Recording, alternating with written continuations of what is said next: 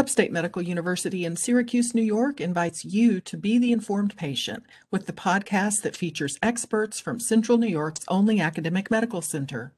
I'm your host, Amber Smith. This stage of the pandemic is different from the beginning or even from a year ago. Here to help us understand is Dr. Christopher Morley. He's professor and chair of public health and preventive medicine at Upstate. Welcome back to The Informed Patient, Dr. Morley. Thank you so much for having me back, Amber. It's always great to talk to you. Now, 2 years ago, as the COVID-19 pandemic was just getting started, we learned about the basic reproductive number. It was called R0. It was supposed to be a way that scientists tell the average number of susceptible people that each infected person is likely to infect. But we don't really hear about this number anymore. Does it still matter? It does still matter. We don't watch it as closely as the sole indicator. One of the reasons we watched R0 so closely early on is because it was the indicator that told us what this brand new virus was going to do. And the thing that turned out to really matter is the R0 is the value that tells us what a virus does when it's unimpeded. The RT, or the reproduction rate at a particular given time, tells us how the virus is responding in real time to the impact of society's interventions like distancing, masking, or the introduction of vaccination, because the reproduction rate will change. So the RT is a measure of how quickly or slowly the virus is reproducing. And one of the things that's key about measuring RT is that it's how we assess variance against one another. We don't talk about it as much in public because we pretty much understand in broad strokes the dynamics. In our region in Onondaga County, we settled into an RT of about 1.3 when we were hitting bad surges, and when we got things under control, we would settle down below 1, because at that point, if a person is infecting less than one other person on average, an RT of around 8.8 rather, is essentially when we were in our lulls. Unfortunately, the Omicron variant now has an RT that we're calculating of almost 1.7. It was about 1.68 the last time the biostatistician, Dr. Dongliang Wang, in my department calculated it the other day. So that's markedly higher than we've seen in the past. So that value is a way to express how much worse Omicron is. Is there a number that tells how deadly a virus is, or how if it's going to put you in the hospital or kill you? We do look at population adjusted rates. So when we look at how deadly or how risky something is for severe illness, hospitalization is one way to measure the severity of a virus or its morbidity. And hospitalizations per 100,000 allow us to compare hospitalization rates across different viruses, different illnesses, across different variants of the current virus or against regions. The hospitalization rate is another important metric that we look at, and we understand what those are by adjusting for population. And currently, we have a hospitalization rate of about 33 people per 100,000 in hospitals right now in Onondaga County. Similarly, if you look at the death rate per 100,000, that's a way to assess, rather than taking the raw number of deaths, it's a way to express it as a rate within the population. Right now, we're about 1.6 deaths per day as a 7-day average. So we're losing about 1 to 2 people every day. So those are numbers that are based on reality. They're not a projection. So you kind of have to wait until time has passed to be able to look back and see what happened. Are there numbers to project or predict? So there were a lot of models. We've done modeling. Other people have done modeling to try to assess where we're going as a trajectory over the course of the pandemic. And here's the problem. Early on, we didn't know much about the virus, so it was tough to predict. And every time we get one of these new variants, and particularly with Omicron, it's been tougher to model. Now, that doesn't mean people aren't trying, but by and large, what we are turning our attention to is looking at other regions that unfortunately have suffered the introduction of Omicron earlier than we have. And we basically the best predictors for what's going to happen here is by looking at comparator states. So a lot of people, for example, looked at what happened in South Africa, but understanding whether that's a good comparison or not means looking at the population dynamics, the age distribution in the population, at how many people have been infected or vaccinated, and what kind of measures the population is taking against the vaccine, as well as the seasonality. So there are things that are different about South Africa. South Africa is about to enter summer. A lot of their population is younger than ours. And they also have been more universally exposed. By some accounts, there's over 80% of people had some exposure to the virus. So the dynamics of how the pandemic will play out there with the new variant will be different. Where we're watching closely are in European states who are entering winter just like we are, and who have similar vaccination rates and similar age distributions as Western societies. So we're watching particularly the UK, the United Kingdom, very closely for how things play out there. Typically, we'll rely on those real world experiments that are playing out before our eyes before I start modeling, because the modeling is based upon our assumptions, and we don't know what assumptions to make about the new variant. We're learning more every single day, but at this point, we luckily for us, unfortunately for other states have and countries have real world examples to look at. This is Upstate's The Informed Patient podcast. I'm your host, Amber Smith.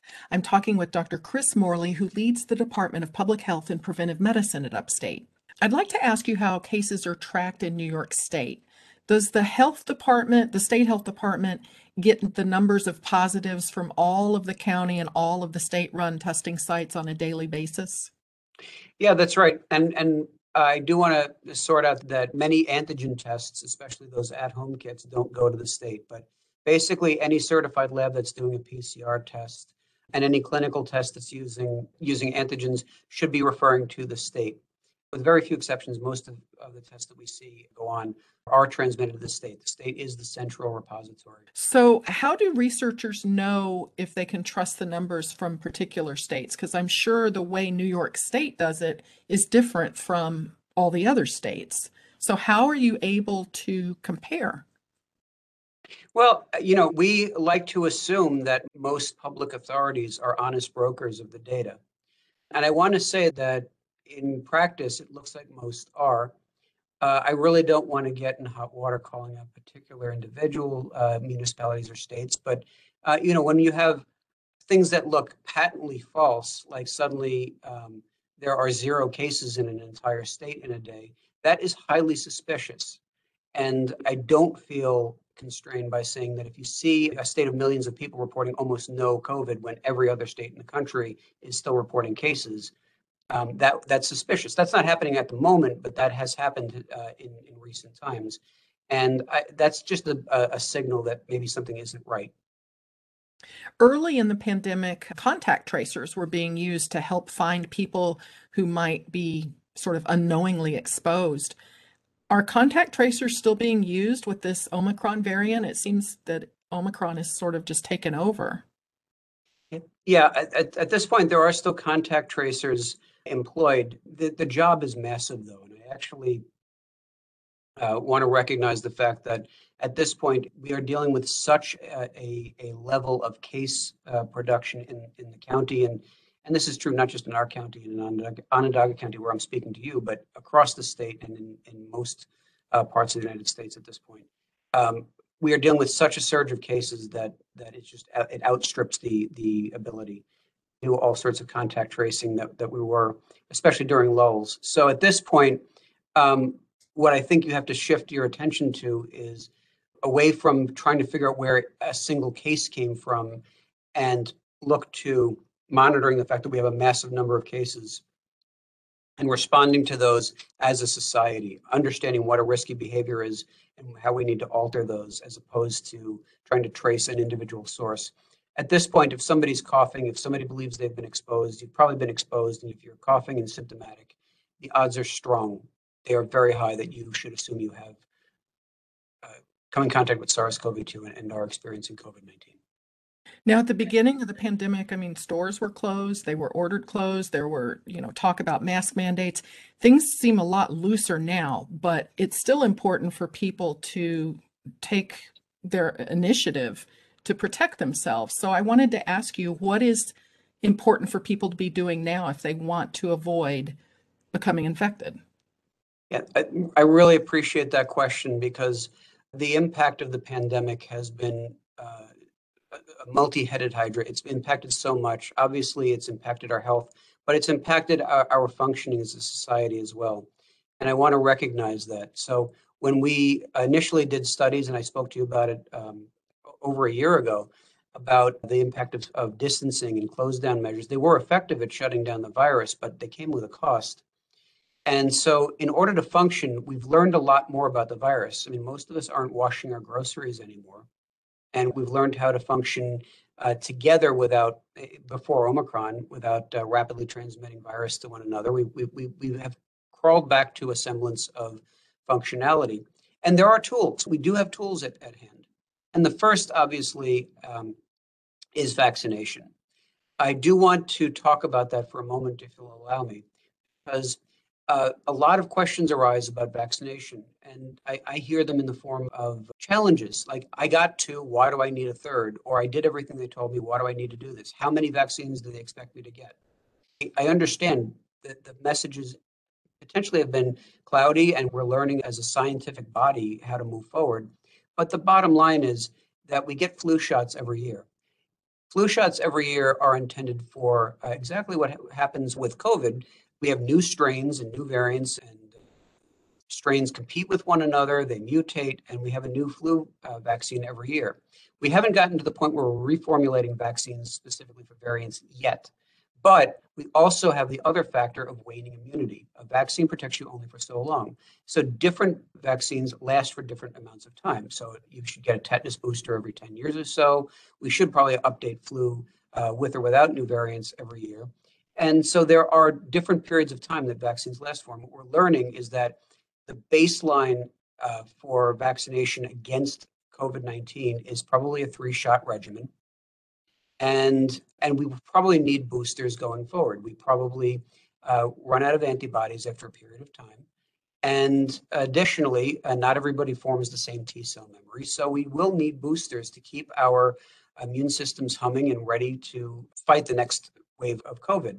So my answer to people is, you have experienced this. You have experienced multiple vaccinations. It's not different. This isn't strange.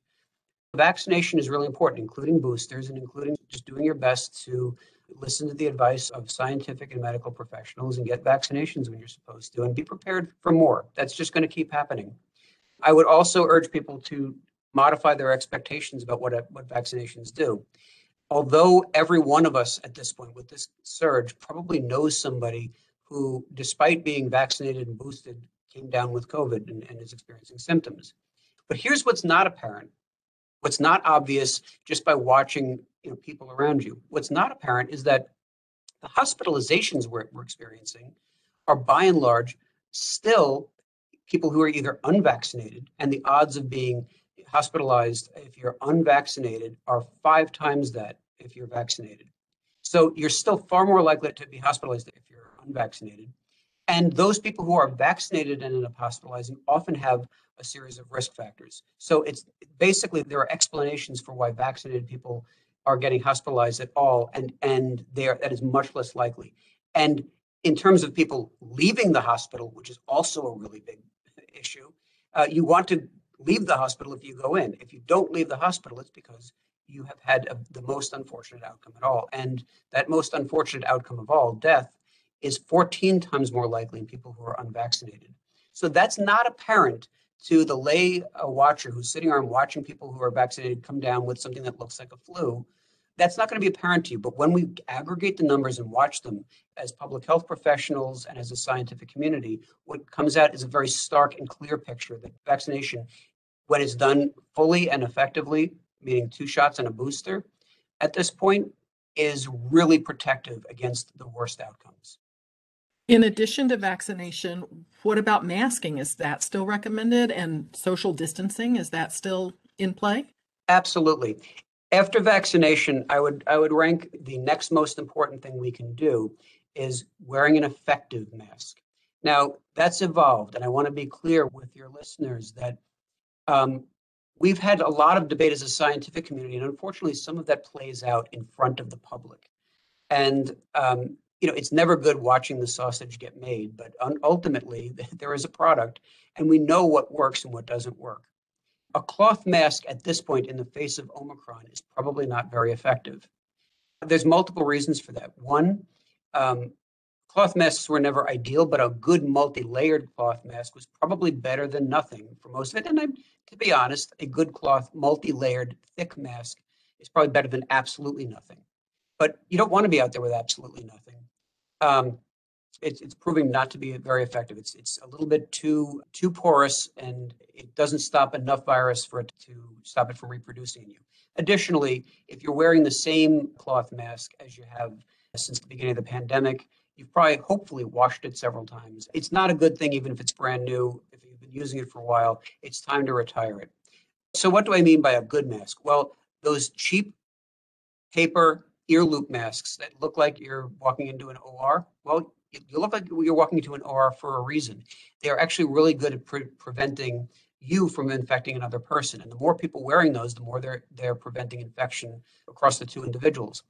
They do multiple things. In addition to filtering out particles, they redirect the flow. So even though people will argue that, oh, I can still smell things, or I can still feel air come around the sides, that's true. But if you have a blast of SARS-CoV-2 COVID-containing air coming out of your mouth or nose going forward, and it gets redirected to the side, that airflow matters.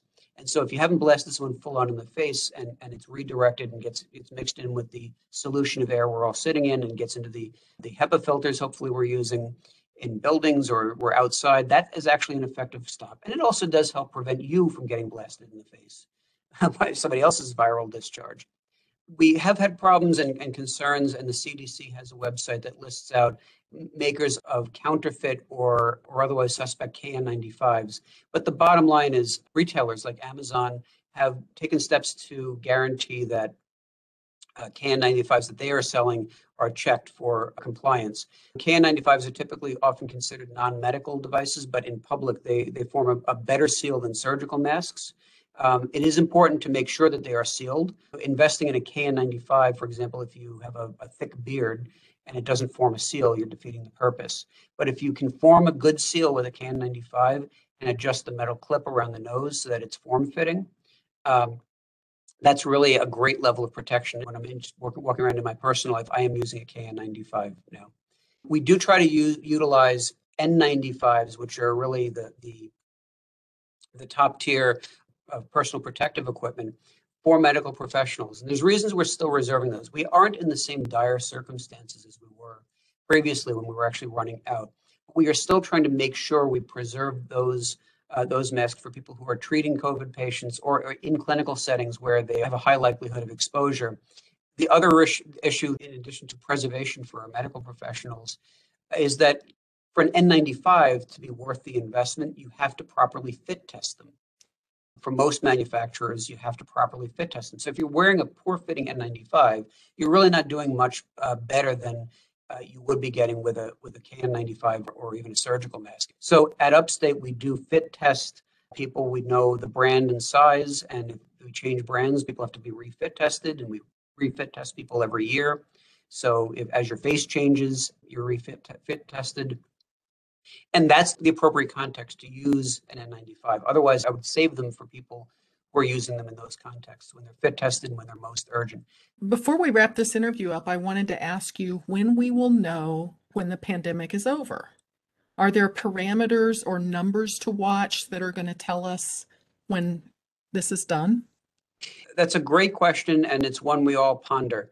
One thing that I would say is obviously the numerical value of R equals less than 1, or R is less than 1, is a good sign, but that doesn't tend to last. And so what we really need is a good, solid several month period or even a year where we are basically not seeing these dramatic surges. If this were a visual presentation, I would show you graphs where we see large spikes. And the reason I'm describing that is because I think most of your listeners, if they have access to a computer, can Google basically any line graph of where the COVID epidemic is played out over time. And you'll see that you see large spikes that come down, and then you see another large spike. And that's not how a virus or other pathogen that's endemic behaves. You have basically a steady state.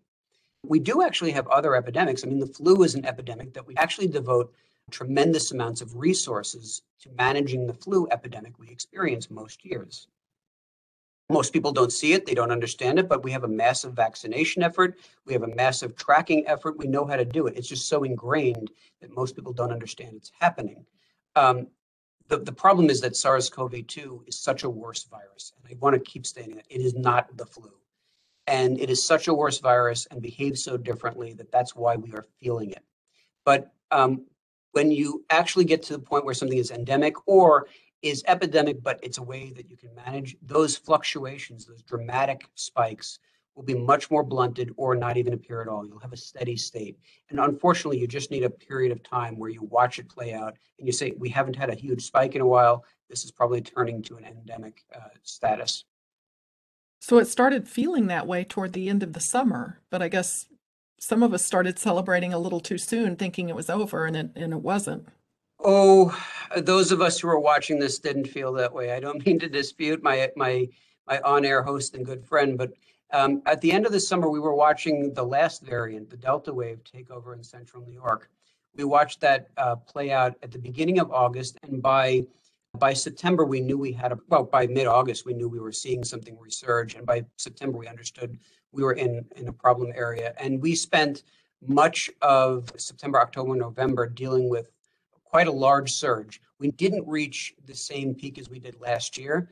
And we didn't see quite as many hospitalizations because of vaccination, but we did see a surge. It was Delta driven. And in central New York, we saw that persist beyond where it persisted in Western New York or in the capital region, for example, similar regions, but where we had a New York State Fair, for example, we had a large gathering. We actually persisted. We continued to see a surge through September. Unfortunately, the Omicron variant hit us after we were already experiencing a surge. We were already at several hundred cases a day with Delta variant. From beginning in August, that surged upwards, and through November and December, we were experiencing over 100 and almost 200 to 300 cases a day before Omicron hit us. So we were not in good shape. So I think we're a fair ways away from being endemic, unfortunately. Theoretically, would the pandemic be over if we had a vaccination rate of 100%, since we're just talking theoretically? If everybody was vaccinated in the US, would this be over, or would that not be possible because this is global? Yeah, there's a lot of ways to answer that. If everybody in the US had been vaccinated, here's how that would have played out. We still would have had variants evolving in other parts of the world where the virus can reproduce. It will introduce new variants, new mutations will occur, and new variants will arise where it can reproduce, and it can reproduce where people are still able to serve as hosts. And we still would have had variants. Would we have had the problem we are having now? Perhaps not. And here's what would have been different. First of all, when we say we are 70, 80, 90% vaccinated, whatever number you want to use, you have to remember that immunity wanes. Those people who are vaccinated in December and January and February, first of all, were older, they were more at risk. So you got the double whammy that they're the furthest back and probably the people who mounted the least robust immune response. So to consider them still vaccinated is probably a fallacy. They needed to be boosted. We didn't have boosters available. We didn't have the data to do it, so that's not a criticism. But the bottom line is, if we had been 100% vaccinated all at once in a rapid, short cycle of time, if everybody had basically gone out and we had enough supply and vaccinated everybody we could vaccinate rapidly, yeah, you would have had a much more effective wall than we have, where we're talking about a number that actually is kind of meaningless because it's trailed out over the course of a year. I hope that explanation makes sense. It does, and I appreciate you taking time for this interview. My guest has been Dr. Christopher Morley. He's professor and chair of public health and preventive medicine at Upstate. The Informed Patient is a podcast covering health, science, and medicine, brought to you by Upstate Medical University in Syracuse, New York. I'm your host, Amber Smith, thanking you for listening.